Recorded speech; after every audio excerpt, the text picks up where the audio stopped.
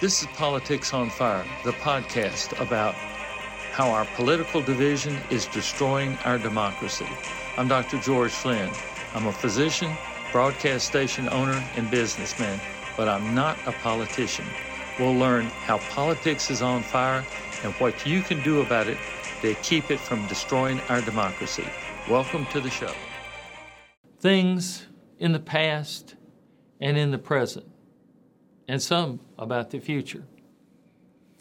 Growing up in Memphis area, Tipton, Lauderdale, Shelby, Fayette County, I ran around a lot in the western Tennessee area just to know what was going on. And when I was growing up here, I found that everything was safe. I didn't feel, safe. Felt safe running around and growing up as a kid, coming in at dark. Just because it was dark, you couldn't play anymore. You came in for dinner. And at night, we'd leave our doors unlocked and our windows up because had no air conditioning and it was hot in the summer. And when I first got a car, I'd leave the car keys in the car and the car unlocked so I wouldn't lose the car keys. No one ever thought about car theft. We didn't think about violent crime. And today we do. What's changed? Well, several things have changed. People have grown up. People have found that they can get away with things. And it's just the police system is not working. The judicial system is not working. Nothing seems to be working. There is a basic problem. Education doesn't seem to work. So what is it? What do we do? How do we get back to our normal, safe lives so we can enjoy safety and enjoy getting along with our lives as we wish to live them? Living, working, worshiping, however we want to. And what's happened to our area? We've always had the same area. We've always had the same businesses.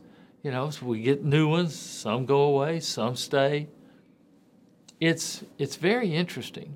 Memphis is I would say, an area of innovation. We've got a lot of innovative people that have come here or that have grown up here and formed a lot of major changes in the world. Holiday Inns, Federal Express. We've got all kind of very innovative people. Stax Records. We've got a lot of the musicians. We've got a lot of the entertainers, the writers.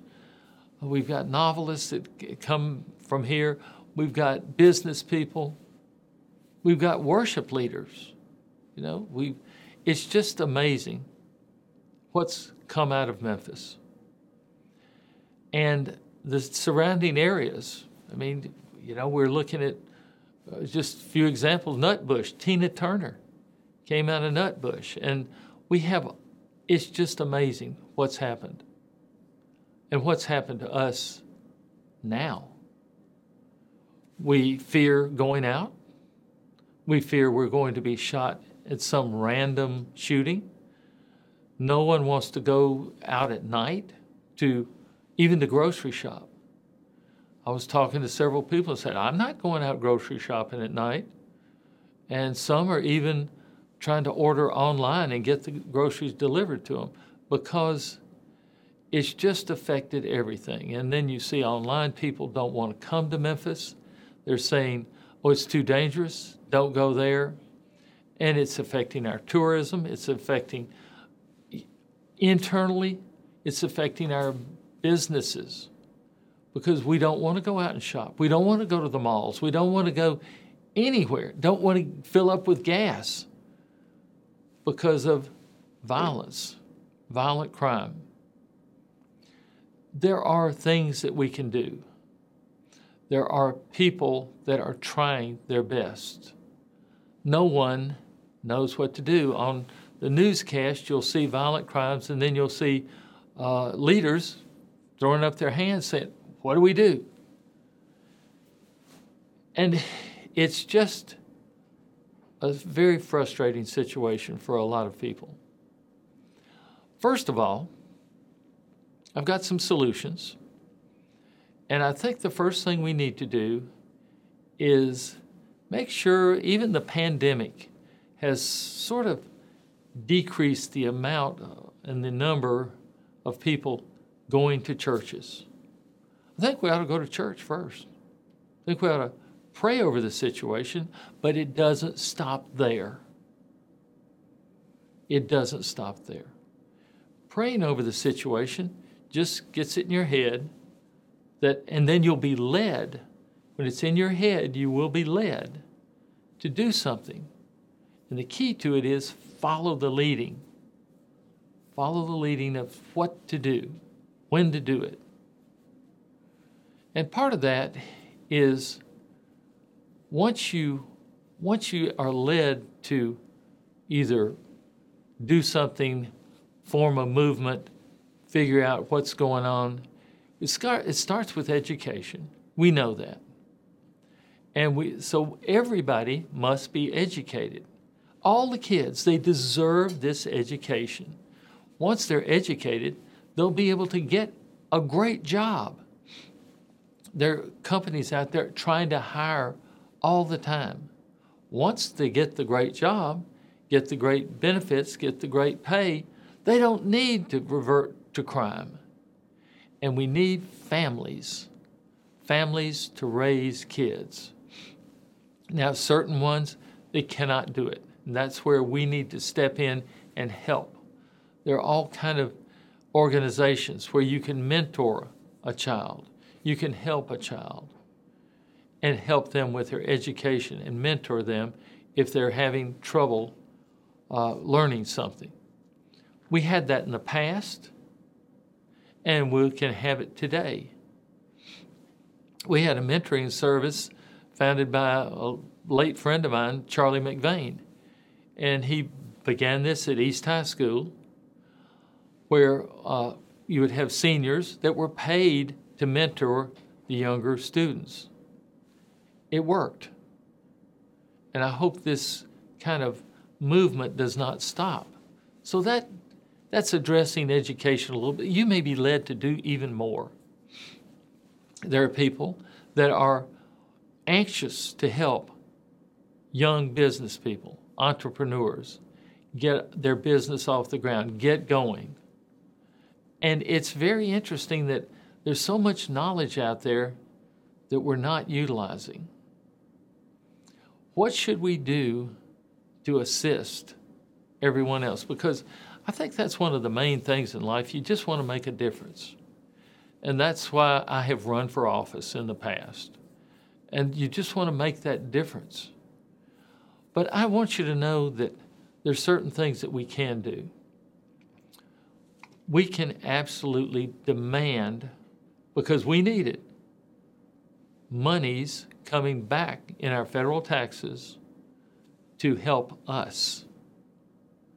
And this, monies are allocated for this. We need to advocate for those congressional tax dollars to be allocated to Shelby, Tipton, Lauderdale, Fayette County, all of the areas that in western Tennessee that need this help. Now, what will we do with the dollars when we get them? What to do? Well, first of all, hire more police. Have more police on the street, more police presence on the street. People are thinking about this. There are good people out there working on this, but it takes dollars. That's exactly what it takes. And the federal dollars are there for us to apply for, to ask for these dollars to come back here. Because we've got a problem. We've got a crime problem. And part of the government is supposed to have domestic tranquility. Domestic tranquility. I mean, it's supposed to protect us from enemies foreign and within.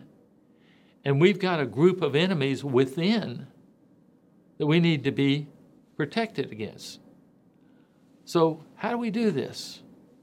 get the federal tax dollars back into Shelby and Tipton and Lauderdale and Fayette counties, and make sure that those tax dollars are used to hire more highway patrol, hire more police, local police, and have a bigger police force. Right now, I know in Memphis we're short a lot of policemen, a lot of police officers, and we need those. We need police officers. We need to hire and train and make sure that these police officers have the support that they need and have the respect that they need, because they need to do their job.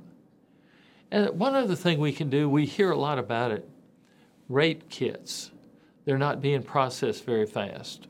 Well, there's a plan right now to begin to process them that will take another 2 years. So I think we need to figure out a way to process these kits more rapidly. Whether we have to outsource them, process them in other areas, that's fine. Whatever it takes, we just need to get them processed so that we know who the criminals are. And we put the criminals in jail. And violent criminals, I'm saying, need to serve 100% of their sentence. No early outs. Nothing. 100% of their sentence. And that will deter a lot of possible violent crime. So more police, 100% of the time, serving for violent criminals. More rape kit, rapid results from that. And then a more efficient judicial system, a more efficient court system, so that there's not a backlog, so that a trial comes up 2 to 3 years after the crime and the person stays in jail for 2 to 3 years. Even if it's 1 year staying in jail, it's too much. We need to go ahead and get these folks, properly tried and either found innocent or convicted. But they need rapid justice, and that's part of the American system, is a rapid judicial system. And we have lost this. And it's going to take dollars to hire more personnel to have the court system work more efficiently and more rapidly. It's only fair to all. It's fair to the accused. It's fair to the accuser. And let's get this system right again, because it is not going smoothly now. We can admit that. And there are things we can do to fix it.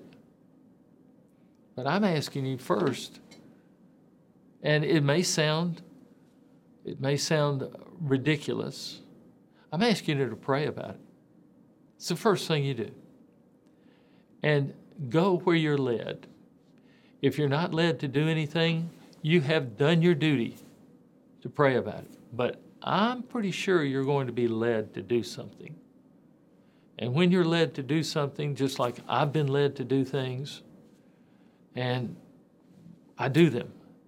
And whether or not they work out, you've been led to do it, you have done your best to do it, and then it's all in His hands. Whatever comes out, it's in His hands. You don't need to worry about it. You've done your part. If you prayed about it, if you've been led to do something about it, and you do that to the best of your ability, don't worry about the results. You've done your part. And that's what I want you to think about, looking at it that way. And remember, pray with someone else. When 2 or more are gathered together, make sure you have a prayer partner when you do this, because our area needs this. Our area needs a prayer group. And I don't mean a prayer group that just goes and has their prayers and then goes away. I'm saying 2 or 3 people and do whatever you're led to do. Thank you for being a part of Politics on Fire podcast. I'm Dr. George Flinn, and I ask you to subscribe for early notification of each new podcast. Of course, your comments are always welcome. Thank you.